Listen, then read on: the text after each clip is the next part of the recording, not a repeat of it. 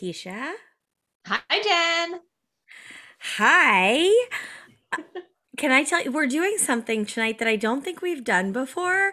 We actually recorded the episode that we're releasing and the intro in the same day, in the same time. Yes, we never do that.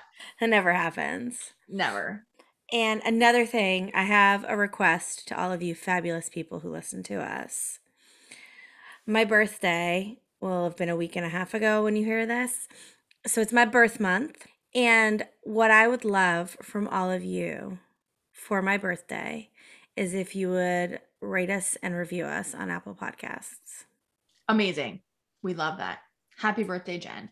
Thank you. It'll be belated at that point. But for those of you guests who didn't know this, this is what you can provide to me. And guess what? It's free. Yeah. You know what we should talk about? What? Your birthday weekend.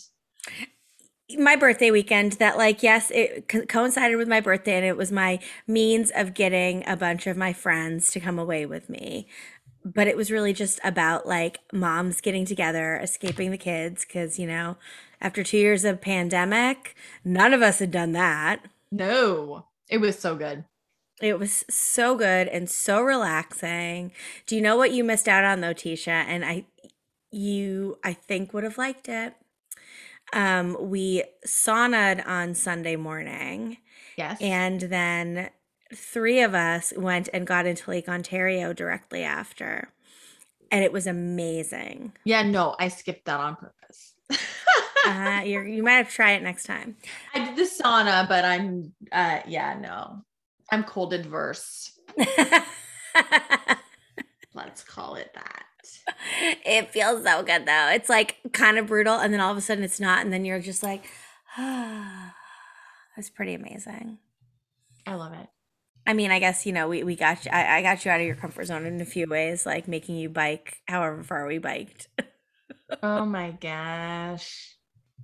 I'm not used to sitting on a bicycle seat.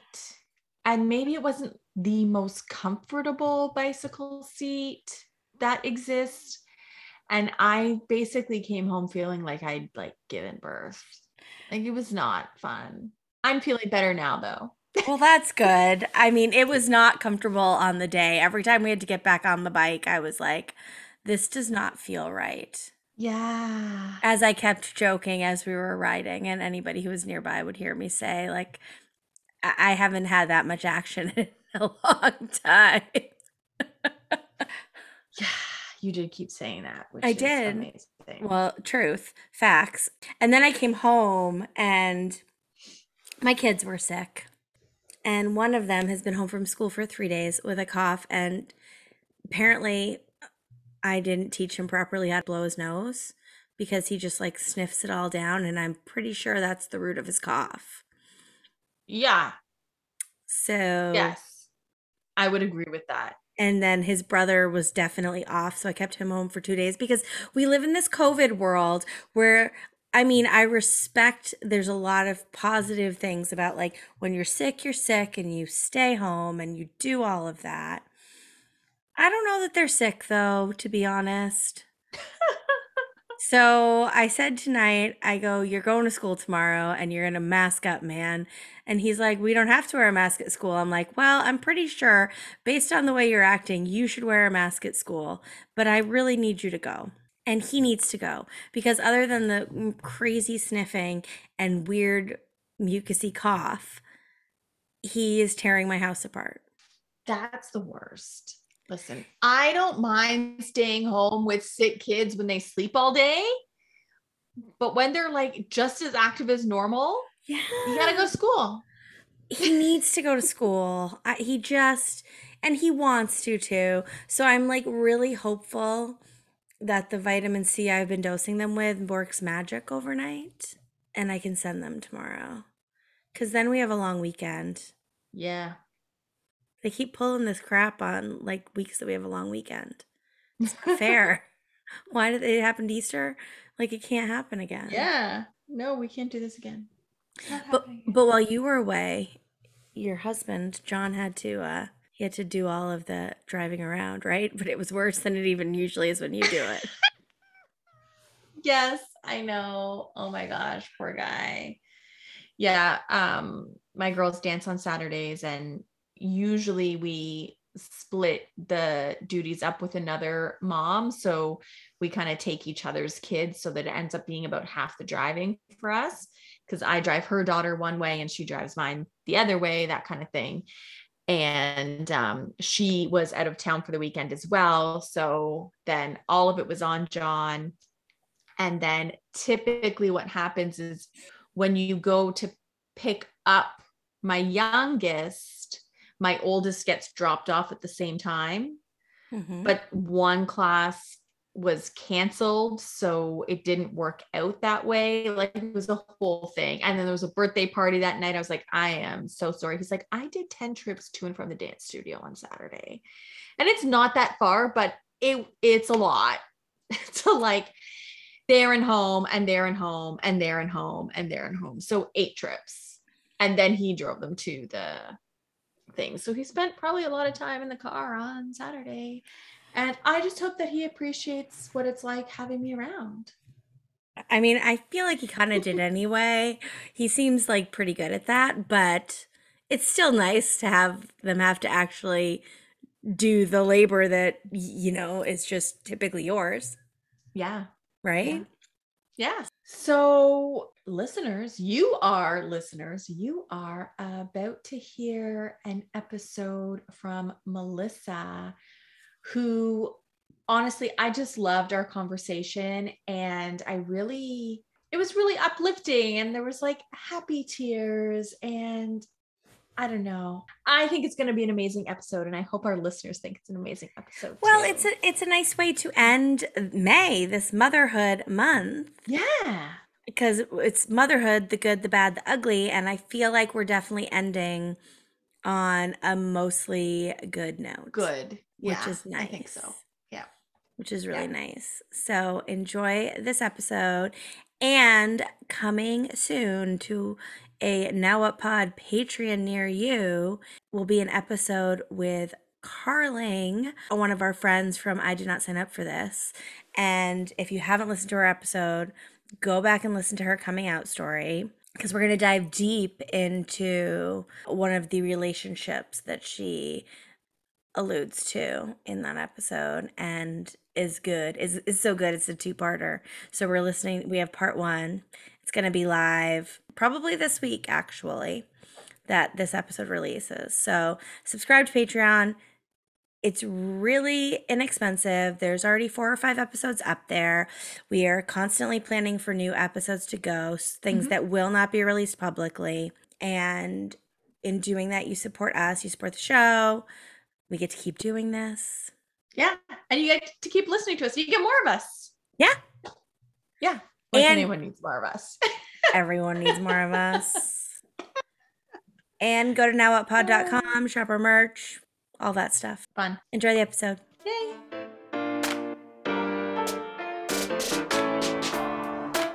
Hi, I'm Jen, and welcome back to the Now What Pod. I'm Tisha. Thank you so much for joining us to listen again this week. We are going to be talking to Melissa, who is joining us from Indiana, and she is here to share her story with us. So welcome, Melissa. Welcome. Thank you. Thank you for having me. So I guess what you might not know is that we had made this decision that for the month of May, we were going to release episodes centered around motherhood, but more unconventional, and taking our inspiration from some of those memes that you see going around about how difficult Mother's Day can be for people, and that being a mother means different things, and relationships with mothers can be complicated. And your story seemed to just sort of fit really well with that theme. Yeah, it is 100% unconventional. Yeah. So where do you want to start? Well, I mean, the beginning is the easiest, and it's kind of funny that you brought up Mother's Day, because I did a Mother's Day post, and me being a stepmom. So when I met my husband, he had 2 daughters. And it was kind of funny because it was my second marriage, his second marriage. I walked in with an ultimatum. I was like, if we are going to do this together, you have to give me a baby. Like, nobody grows up dreaming of being a stepmom, you know what I mean? Or being a step parent, or not having a conventional family. And so I was like, listen, I grew up dreaming of having 2 kids of my own. And obviously you have 2 daughters yourself. Like, I'm not going to say you have to give me 2, but I need to be at least a biological mother, given all things go well. And so he was on the opposite side of like, well, I have 2 kids. I've been a single dad. I don't want any more. And I was like, well, guess this isn't going to work out, you know? And he's like, wait, there's not even a discussion. I was like, well, I mean, that was the discussion.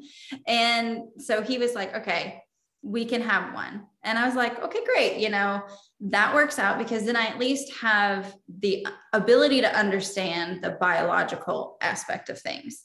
And as anybody that knows me knows that I'm the hopeful and naive person. Like, you think being raised by Disney, that is me, 100%. Everything is always going to work out.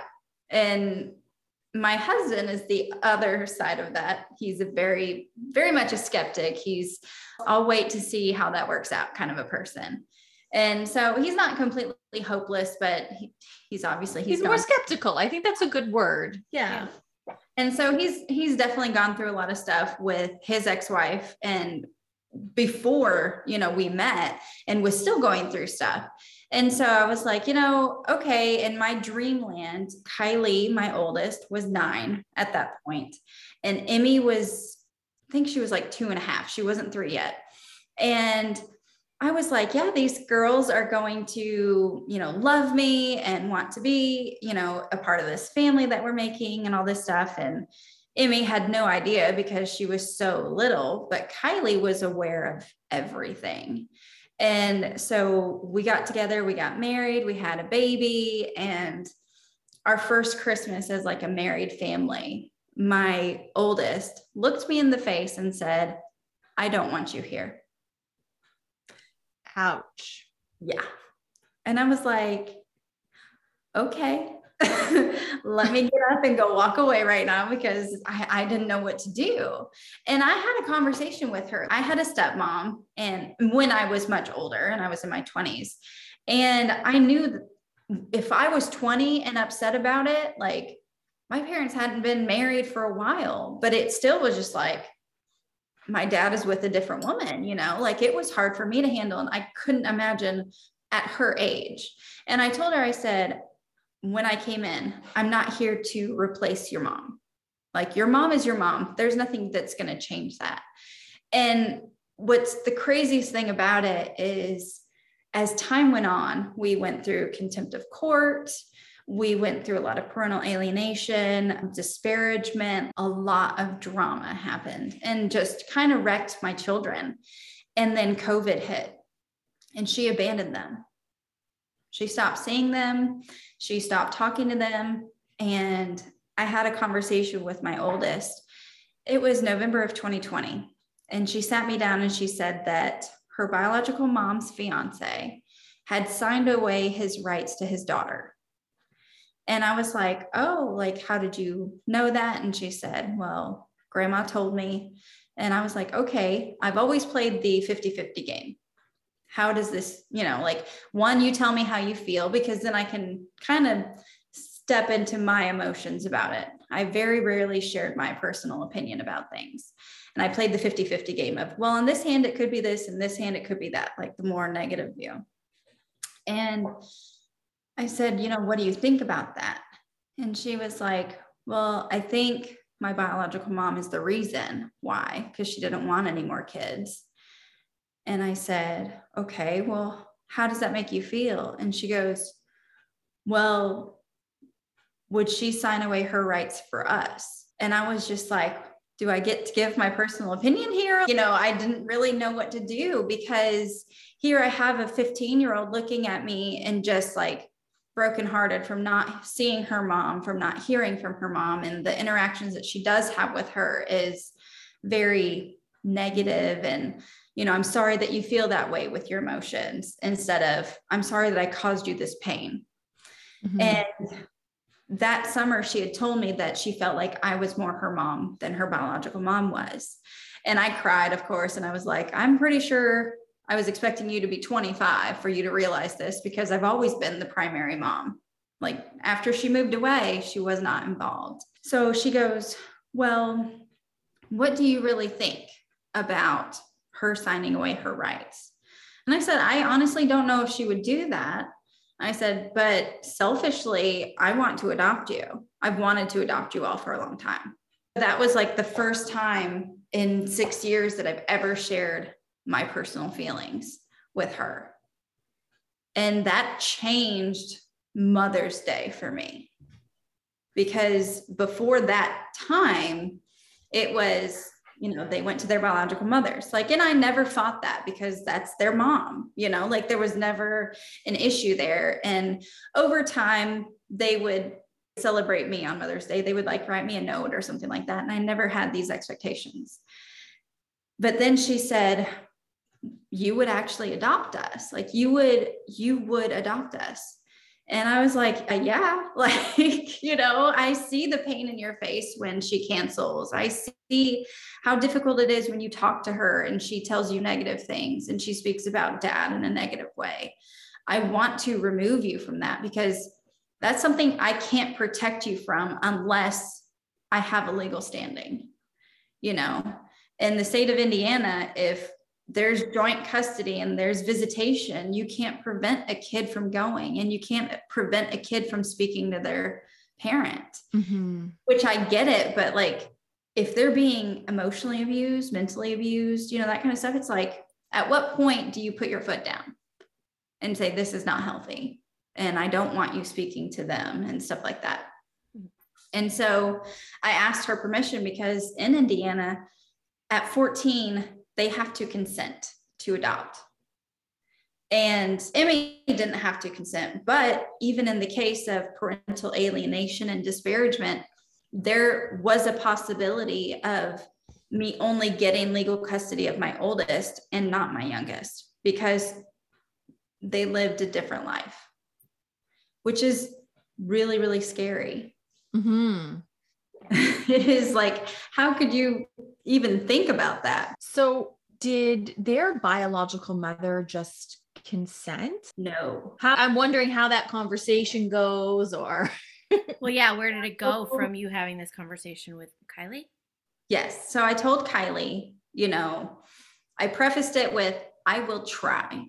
I cannot make promises.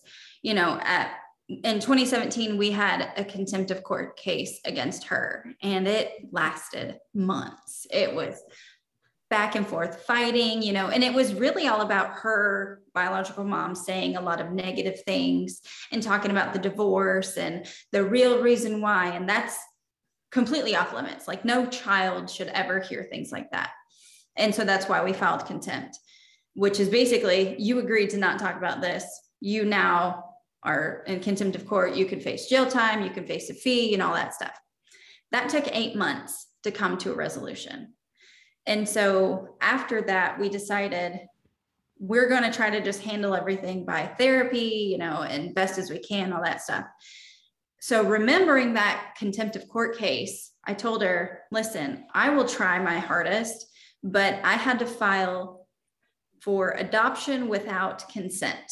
So basically, because she hadn't seen the kids in over 6 months, and she had not had, I think it's effective communication. So if you're not speaking to your kids in an effective manner, like calling them, keeping contact, seeing them, that kind of stuff, those are 2 charges that you could say, I have grounds to adopt these kids. And it's kind of funny, because the effective communication is for a year, but if you abandon for 6 months, you can adopt without consent. But it's really, really, really difficult to do this. So I promised nothing other than me trying. So from November 2020 to February 2022, I gathered up all the evidence. We got with our lawyer and we're like, okay, what are the chances? What do we need to do? And, how likely is this? Am I just lighting $5,000 on fire? I'm always open to trying, but what what are we really facing here? And so we had to keep it a really, really big secret. And so we didn't tell my middle girl, Emmy, who is Kylie's biological sister. Our daughter together is obviously their half sister, but we didn't tell her because if from November to when we could file, if something really changed and she came back in their lives, like I would have lost the case completely. And so we refrained from telling her until we got closer to filing. And the crazy thing is I was expecting a huge court battle. I was expecting for her to lawyer up. I was expecting a lot of back and forth and continuation of court, like pushing back all this stuff, but nothing happened. She received the documents. I paid for somebody to go give them to her, and she had to sign that she received them. She didn't respond. She didn't call the court. She didn't get a lawyer. She didn't file anything. And I'm like in an anxiety mess. Yeah. Like, what is happening here? Right. Like this is completely like we didn't hear anything from her. Nothing. She didn't call up screaming or no. Kylie didn't hear from her. There was no contact whatsoever. And I'm just like, the guy served the right person, right? Like, are we sure that this really happened? Because everything, I mean, even scheduling the girls for extracurricular activities, everything was a fight. So how is this not a fight? Like it didn't make any sense. And so our court date was scheduled for April 16th of 2021.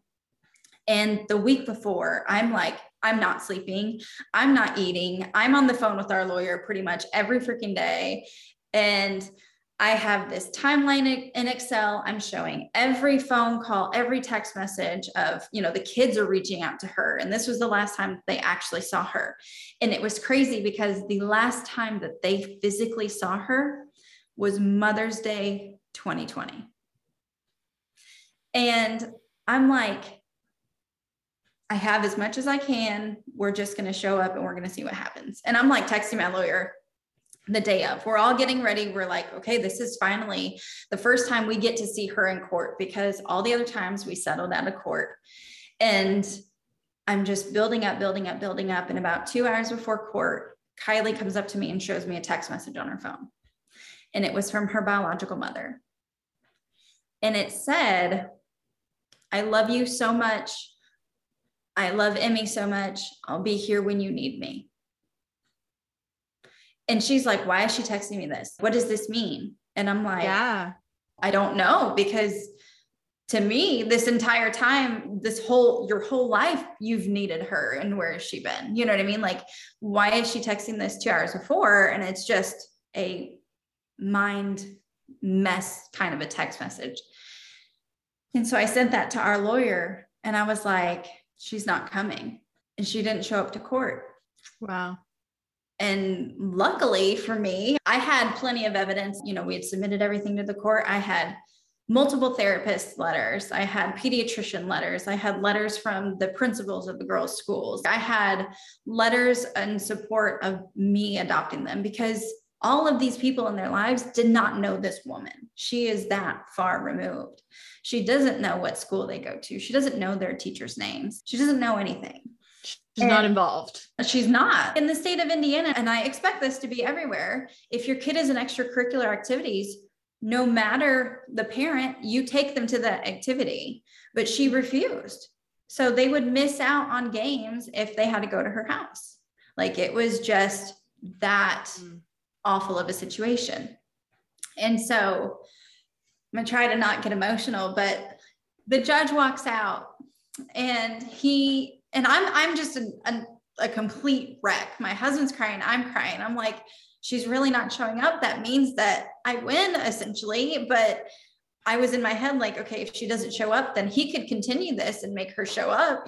Like, she has to do something. Like, there's who knows what kind of legal loopholes that I have to jump through. But he walks out and he goes, Fridays are my favorite day because it's adoption day. And he goes, and everybody's leaving here happy. And I was just like, oh my gosh, it's real. Like,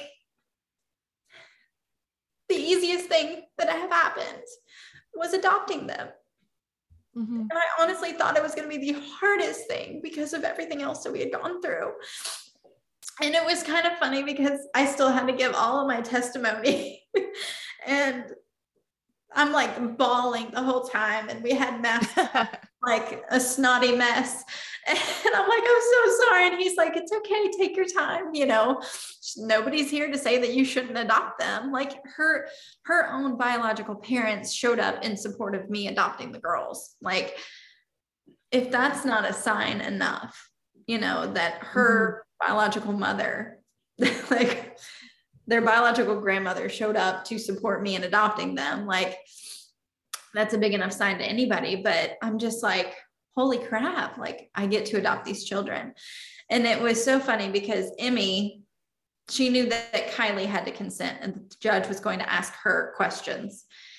And Emmy was like, well, is he going to ask me questions? And I was like, well, technically no, but do you want him to ask you questions? Because I'm sure we could ask him.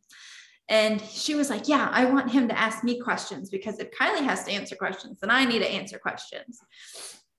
And I had my best friend, Diana, I had her keep them in the law library. So in case she did show up, they wouldn't have any interaction with their biological mother. And so these girls were not in the courtroom at all. They walk in and they see me and Josh, my husband, in full on tears, blubbering messes. And they're like, what is going on? I'm so upset. And we're trying to like assure them from across the room, like, it's okay. We're happy. Like we may not look like it, but we're really, really happy. And they get up and they're like, yes, no, sir. Yes, sir. You know, like they're so terrified of the judge.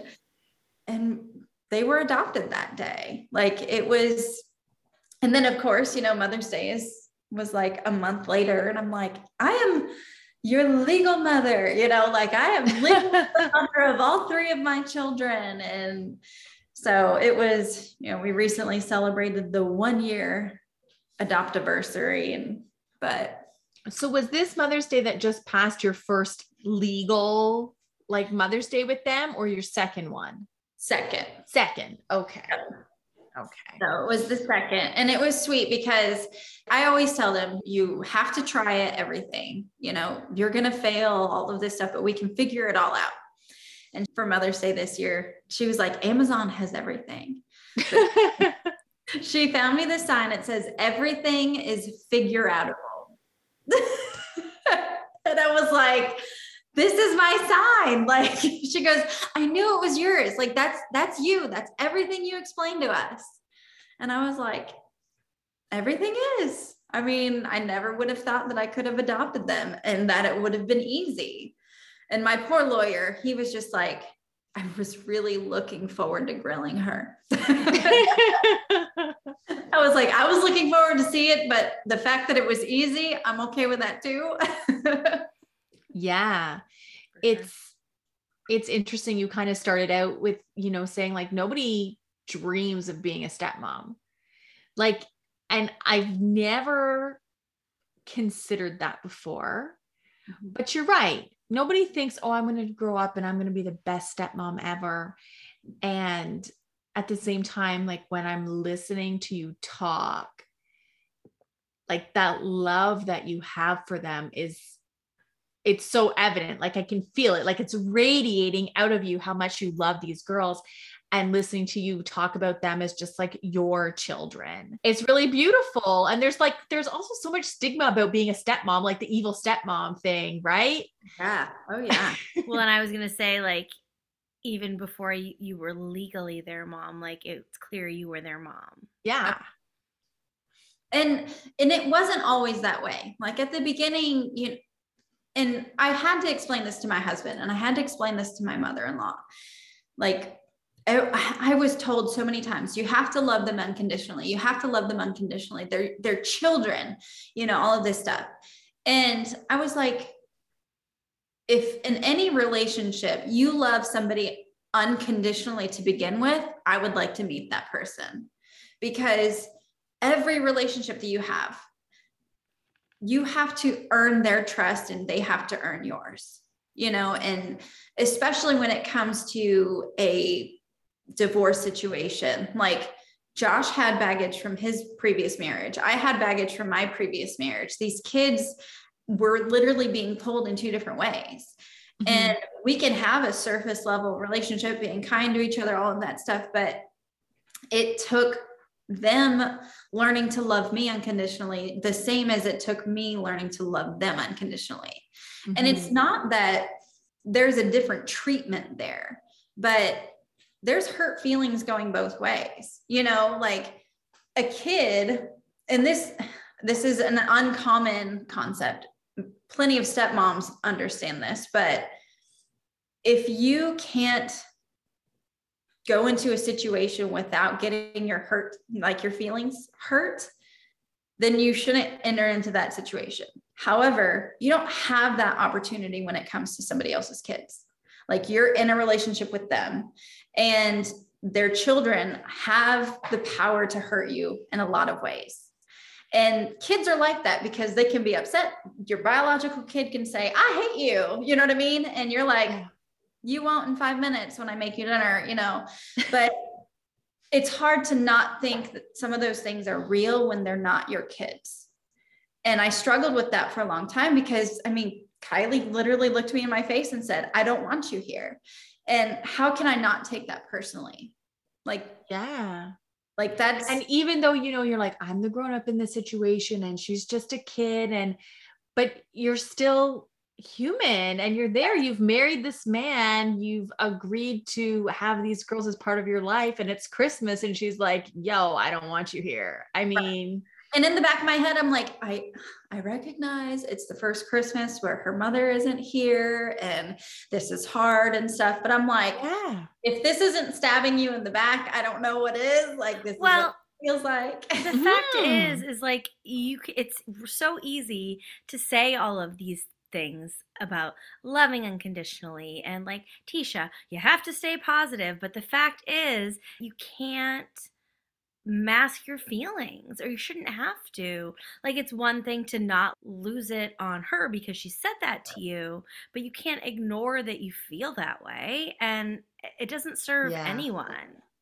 We had to do a lot of rebuilding of our relationship at that point. And unfortunately, a lot of that took a while with the contempt of court case that came up a year later. And it was really hard. And I mean, kids are evil, like certain levels of them, they can be really evil because they want to throw temper tantrums. They want to say the things that they think are going to hurt you. I mean, I've had recent conversations with my 9-year-old about, she wishes her little sister didn't exist and that she hopes she goes on a road trip and doesn't come back one day. Oh, and my 9-year-old is like, well, he hasn't said it in the last few years, but he used to say, it was so much better before Wyatt. When it was just me, you, and Daddy, it was so much better. And I'm like, you know, I try to tell them, because for so long, Kylie struggled with showing her emotions because she felt in between, and that, you know, when biological mom was saying negative things about Daddy, she was just torn apart. And so I tell them, I'm like, you need to show your emotions, because if you just bottle them down, it's like the Coke and the Mentos effect. You throw as many Mentos in that bottle as you can, but it's going to come out and it's going to be an explosion. And so when we bottle up our emotions, then it blows up in our face because we can't handle anything. Like, we get to our tippy top and then everything is a wreck. And so I tell them, just share your emotions so that we can work through it, but you can't inflict pain on people with your emotions just because you're upset. Like, that's where the line is drawn. You can stomp around and, you know, get it all out. That's totally fine, but you can't mistreat a family member. You can't mistreat a friend. And so I was letting Emmy say all these things, and I was just like, okay, well, we can't say those things, and your sister's not going away. Like, that's not okay. And she's like, well, I thought you said it was okay to share my emotions. And I was just like, okay, well, there's also the other part of not hurting our family members. And that's kind of a painful thing. And it kind of brings me back to, like, okay, she's not meaning this because I'm her I'm her stepmom. She's meaning this because she's just mad. Like, and I have to like retrain my brain because for so long I was their stepmom. And I had to explain to so many people, I'm like, it's different. They're not my kids. So I take what they say seriously. And sometimes that's completely on my fault. And other times I'm like, but they are saying that to hurt me, like and it worked. Yes. So it's been an interesting road. I mean, I've definitely been the mom.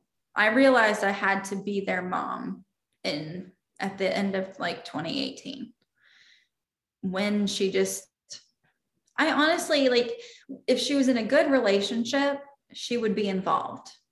If she wasn't in a relationship, she'd not be a part of their life. And so it was like this in and out battle.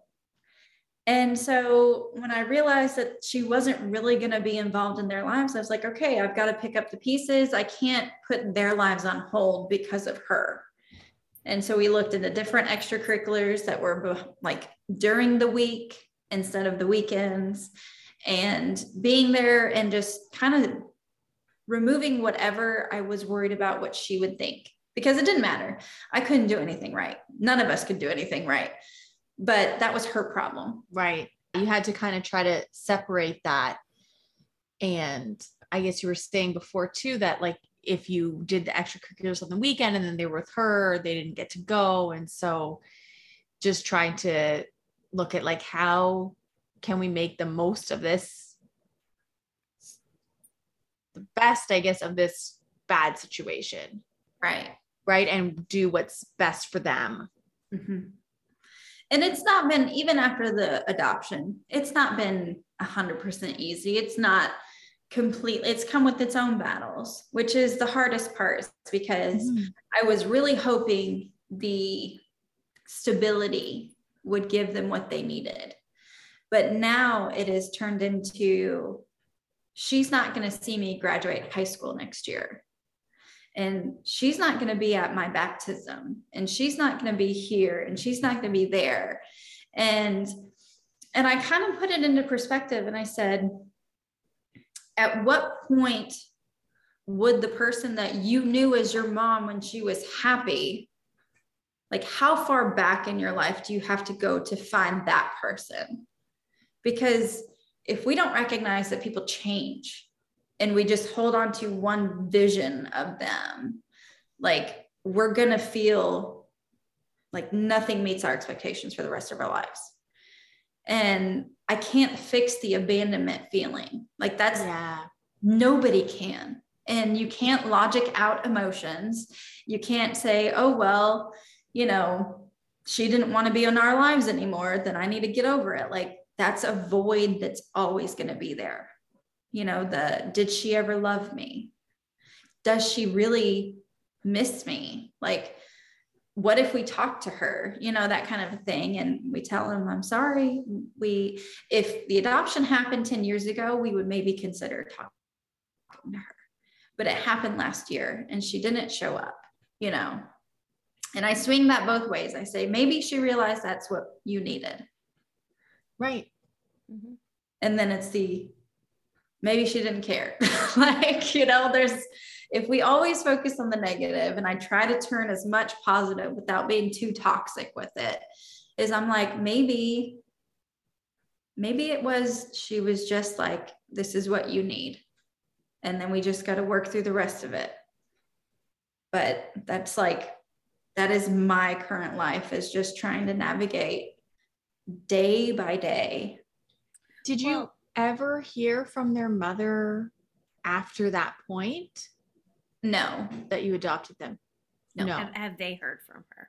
No. Kylie blocked her from her phone because we did not want, if her mom decided to just reach out, that would be like my basis for adopting them would have kind of been thrown out, because we knew that there was an abuse manipulation kind of formula with her writing and her calling and stuff. Mm-hmm. And so if we allowed that to happen, she could wreck any progress at any point. Right. basically. And we didn't want that to be there. We wanted them to have healing. I mean, we took them to Florida at the beginning of 2021 for intensive trauma therapy.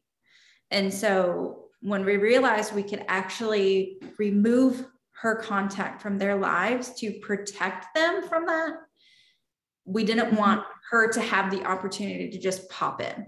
Whenever it suited her. Yeah, that makes sense. I mean, I feel like there's a huge, obviously trauma, but there's a huge, it sounds like, grieving element, especially like Kylie thinking about, her not being at her graduation and things like that. But with that added layer of that, it was like a choice. Right. Right. But there's a lot of it that sounds very, very similar to what I'm navigating on a day-to-day basis with my grieving kids. It's hard. And I think it was in Florida of 2020. So every year we take the kids to Florida and we kind of have this little family vacation. And in the middle of COVID is pretty much when she stopped like truly contacting them. She hadn't seen them before Mother's Day of 2020 since February of 2020. So there was a good 3-month break. And then she came out and she's like, oh, it's Mother's Day. I'm their mom. They need to come see me. And so we're like, where have you been for 3 months? But okay, you can have them. They come home and that was literally the last time that they saw her. And so in Florida that year, she was just like, Kylie was a complete wreck. And she was like, it feels like mom has died, but I know she's alive. Yeah. Mm-hmm. And dropped off the face of the earth. Right. And she was like, it would be better if she actually died because then I wouldn't have the reason of why she's not contacting us. Yeah. And I'm like, oh, how do you have a conversation around that? And she was like, it would be easier because she had a dream about her mom moving to California. She's like, it would be a lot easier if she did live that far away. So then she had more of a reason to not see us. And then if she died, then it would really be more of a reason to not talk to us because she's dead. And so she's gotten a lot farther since then, but she's trying to go through that grieving process of now this is the new reality where it is final. And Emmy was kind of going through that, but Kylie sat her down and she was like, Emmy, mom was never a mom for you. She was like, when we went to her house, I had to make sure you had food. I had to tell you to take a bath. I had to tell you to take a shower and to brush your teeth and to go to bed. She was like, I would call grandma to come pick us up because I couldn't wake mom up and we didn't have food. And she was like, mom now, as in me, she was like, this is our mom. She is the one that is taking care of us. And I told Em, my most heartbreaking time was when Emmy was graduating preschool because their biological mom never showed up for anything for Emmy. She was in daycare, but she had Christmas programs. She had preschool graduation. She had kindergarten stuff. She didn't show up for anything for Emmy. And I had to remind her. And I said, I remember preschool graduation. You had to sing a song and you were so nervous. And I was like, remember, I learned it and I learned the little dance and I had your sister strapped to me and I was in the back of the room and I'm just bawling. And I said, do you remember why I was so upset? And she was like, well, it's because I was graduating preschool. I was like, yeah, you were growing up and you're graduating preschool. I was like, but I was so upset because your biological mom didn't show up. Mm-hmm. And you were so upset about it. And I'm like, I hurt when you all hurt. And seeing them kind of go through this stuff when I thought, I had the hope and I had the naivete to remove them from that. And we're still dealing and we're always going to deal with it to a certain level, but the missing out, you're missing my life. Yeah. And I struggle with helping them through that because I just don't know. And I don't think anybody really knows how, what's going to help this kid versus that kid. And so I just love them so much and I hug them and I'm just trying. And that is the hardest part about this. Yeah. because they're kids. And that was their biological mom. And like you said, sometimes we can hang on to that image that we had of somebody before, or we hold on to that image of what we imagine they could be or what we hope they could be one day. And their mom's not there. And she's choosing to do so. I know. And then that's a lot for a kid. They're being forced to see their mom as a human. I feel like you don't see no, but Yes. you don't like see the Yeah. humanity in your parents, and then you do one day, and like, You're like, you know, whoa. I remember a moment distinctly, and I'm sure I saw them as, you know, actual people before I was, you know, 20, but I just remember one moment specifically where it was like, oh yeah, they're not just my mom, they're not just my dad, they're like these real people that make mistakes beyond just not letting you go to whatever party, like whatever, you know what I mean? Actual mistakes, and they're fallible, but you kind of grow into that, and they weren't given that opportunity. I know. It's the fact that it's all forced upon them. Yeah. And it's kind of like they're just running around trying to pick up these scraps and trying to make sense of this letter that has pieces torn out of it. Mm-hmm. And it's impossible to do. And I can't explain things. I mean, there's plenty of stuff, you know, Emmy's asking a lot more questions now that she's older. And I'm like, there's a lot of stuff that I don't say, because if it's out on the internet, you know, she's going to find it. Mm-hmm. And we're like, well, there's certain things that you just can't know, and that Kylie does not know, because it would be detrimental to them. And she's like, well, I need to know so that I understand. And Josh is like, dear, it's going to go to my grave. And it's going to go to your mom. It's really hard to know that she's really not ever going to understand. Right. But yeah, to like really get that's a hard, mm-hmm. It's hard for adults to swallow, you know? And I think it's hard as a parent to not be able to give that understanding or to help that, to fix it. Yeah. And I mean, it's interesting for me, and we're not here to talk about my story, but listening to you, because I have a parent who by choice was not part of my life. And now I'm an adult, but I'm listening to you. And yeah, it is hard, because my father is, I think, very much alive. I don't even know. Honestly, nobody would probably call me if he died tomorrow. And yeah, that is like a tough pill to swallow. And when I became a parent myself, it almost became more real. Like I remember looking at my children, and I have this distinct memory of, I was buckling my daughter up in her car seat, and she was 2.5 at the time. And she just had like this most delightful little look on her face, and she was smiling at me, and I gave her a little kiss on her head before I got in the driver's seat, as I always did. And I remember just looking at her, I was like, oh my gosh, like this is how old I was when my father walked away. And just looking at this perfect little 2.5-year-old girl and thinking, my dad walked away from that? Like, how do you look at a little kid and walk away? I don't know. There was something about just, I guess, becoming a parent myself that I really was like, whoa, that's a lot. Because as a kid, you don't necessarily understand, I guess, that bond from like a parent's perspective. And not to say that that's necessarily going to happen for your children, but yeah, there's probably a possibility that even as they're adults and when they have their own children, that they're still going to be like, wow, like my mom chose not to be there. Mm-hmm. And at the same time, I think it's really beautiful that they do have you, and they do have somebody who's kind of trying to take on some of that role. Mm-hmm. And guiding them and loving them and nurturing them and parenting them. Right. And I don't know that one replaces the other. Like, I don't think you can, you can't replace, but you know, you can try to help them and support them through all of that, and love them, like you said. Right. I was going to say, you're forging a new mother-daughter daughter relationship, right? It's new and it's showing them what it can be.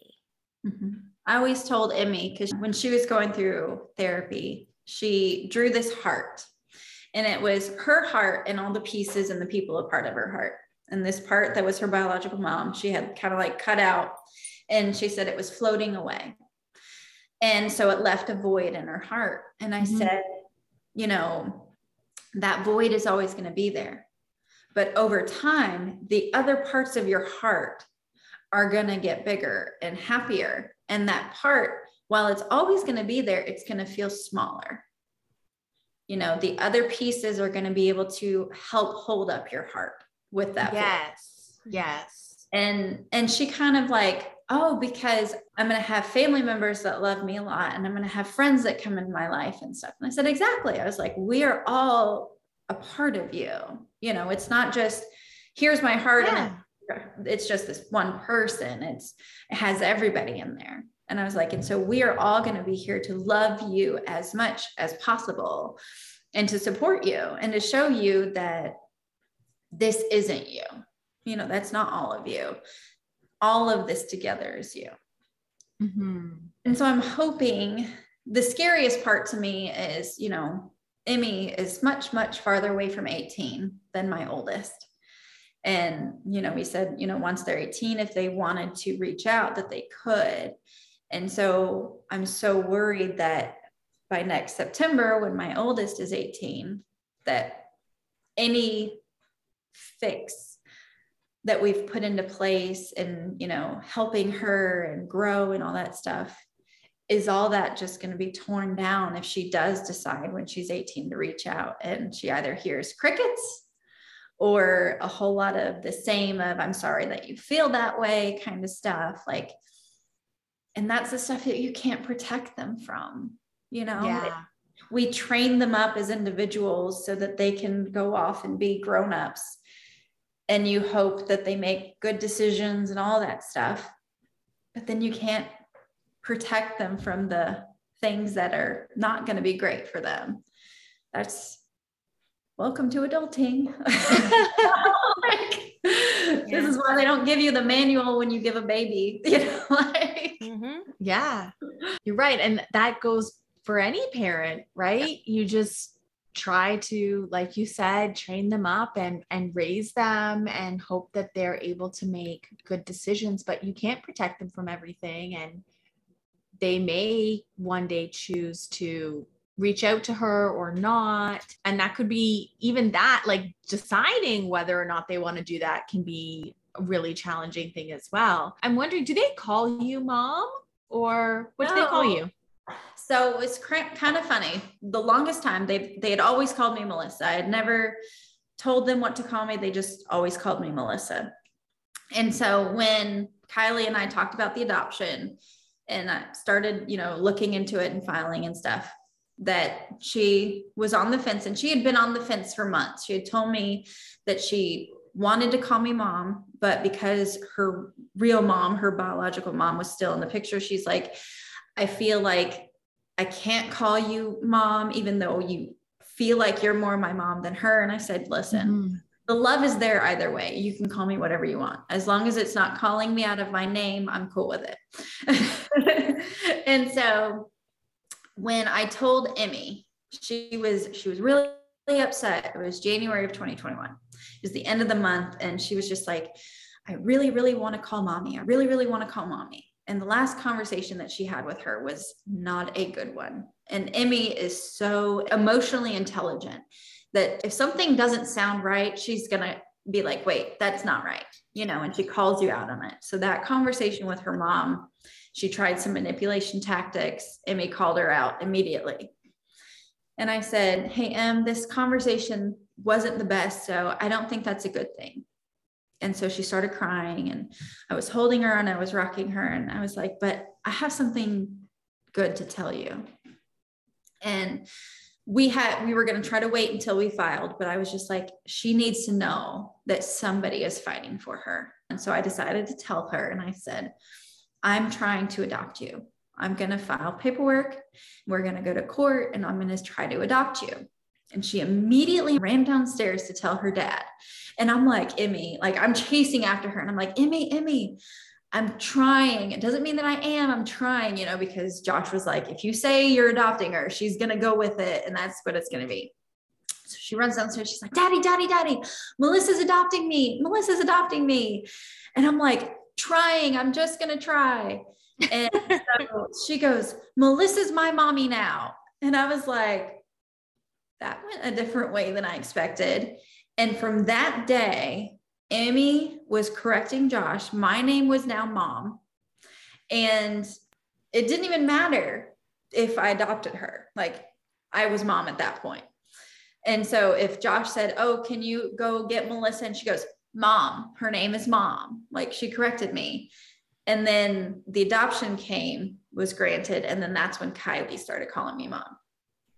And because I told them, I was like, again, it didn't matter to me if they called me Melissa for the rest of their lives, or if they wanted to call me Mom, like I'm cool either way, because the love was there anyway. The name is just a name. But it was so funny because Emmy's like, nope, you're Mom now.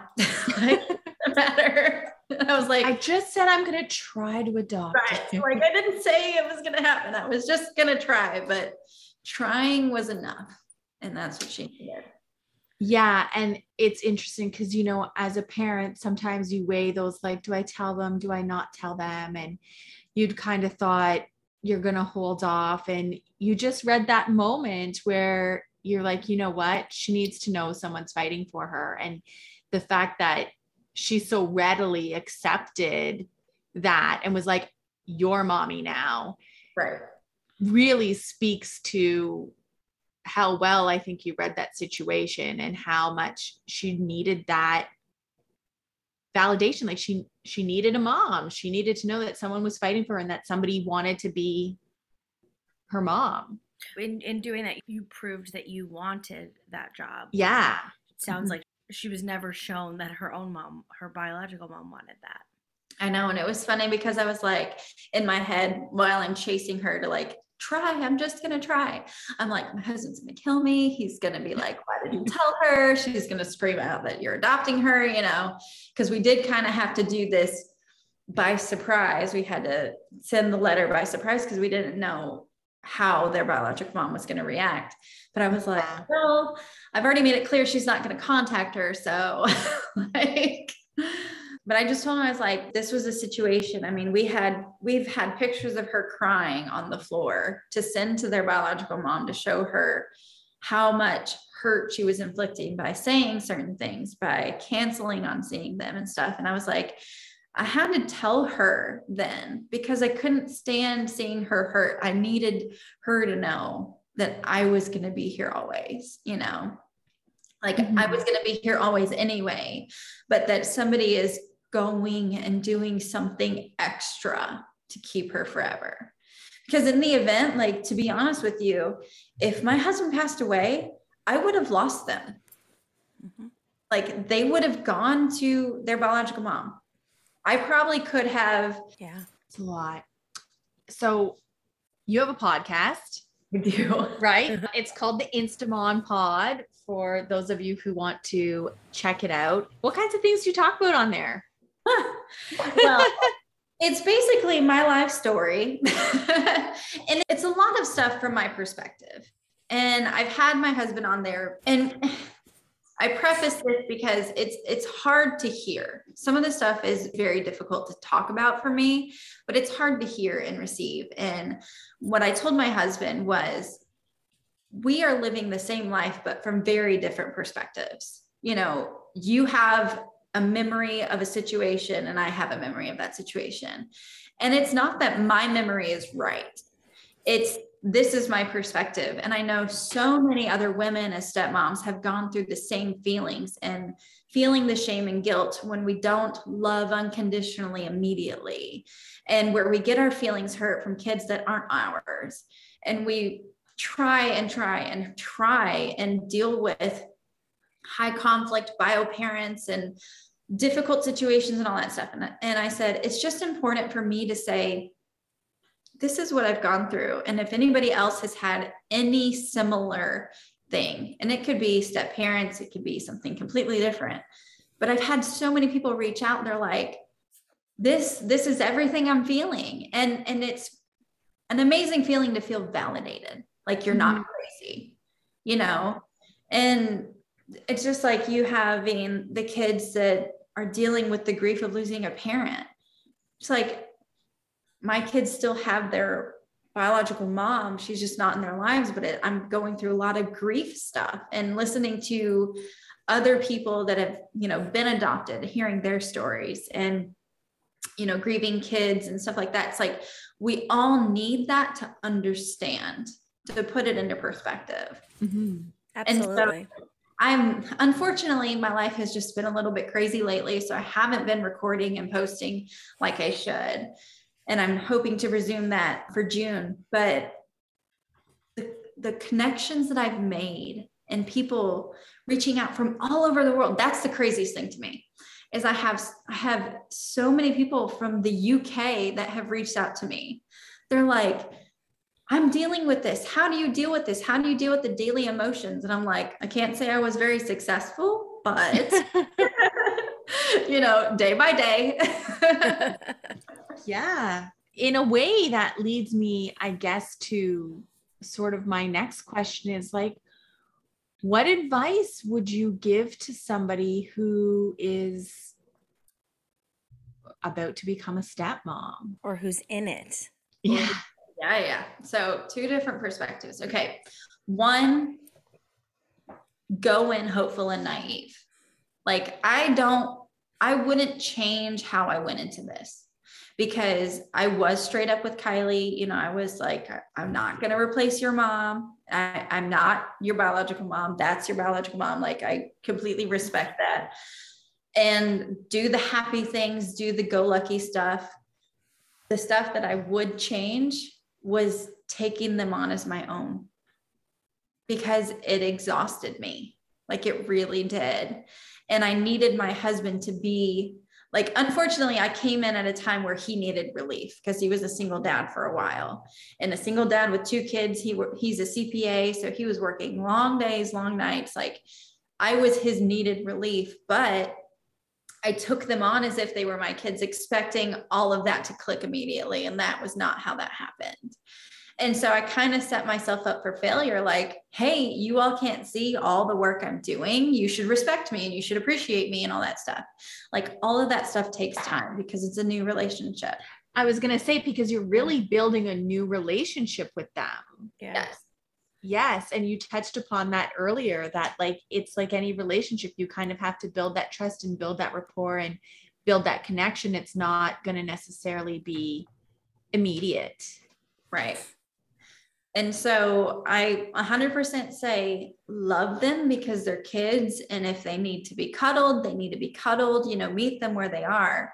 But nobody in that stepmom's life should expect that that stepmom is going to have the same role as that bio mom. Like, it's just not going to happen.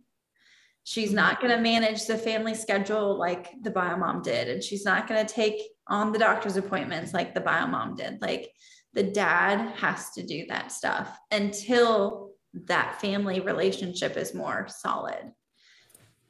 And then once that's in place, then you can navigate things as a family. But that takes time. It takes, on average, it's like 2 or 3 years. And once we got to that point, then it was much easier because you're just kind of in that mode. But I was working so hard, and it was very hard because you can't make somebody accept you. Like, that's just not something that happens. Yeah. And how old was Kylie when you married your dad? So she was 10. Okay. Yep. Yeah. And so, you know, a little older, a little wiser. Yeah. Oh Yeah. gosh. Yeah. I have an almost 10-year-old here at my house. We both do. Yeah. Yep. Emmy, and it's kind of funny because Emmy is the age in which Kylie was when I came into her life. And so a lot of the time stepmoms are like, you know, I'm missing out on all the first, because they're not babies, or maybe they are a version of a baby. And it's like, everything is a first. it may not be the baby first, the first that you look forward to when you have a biological kid. I was like, but everything is a first. It's the first with you.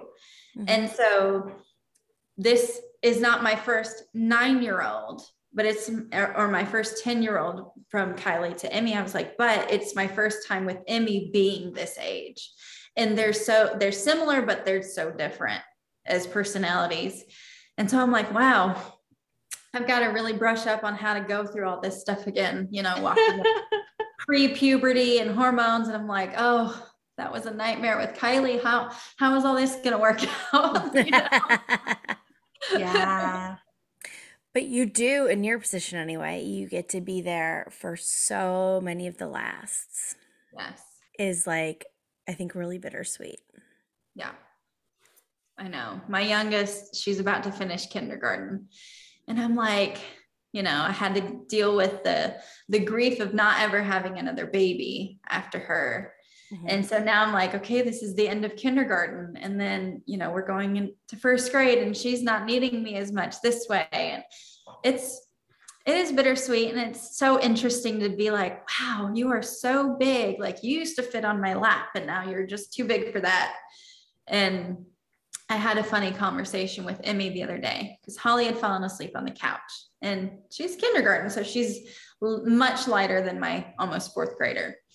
We carried her up to bed and Emmy goes, Mom, you don't carry me to bed anymore. And I go, you also weigh 75 pounds. That might be the reason, not that I don't love you. Yeah. That's mom. Just so you know.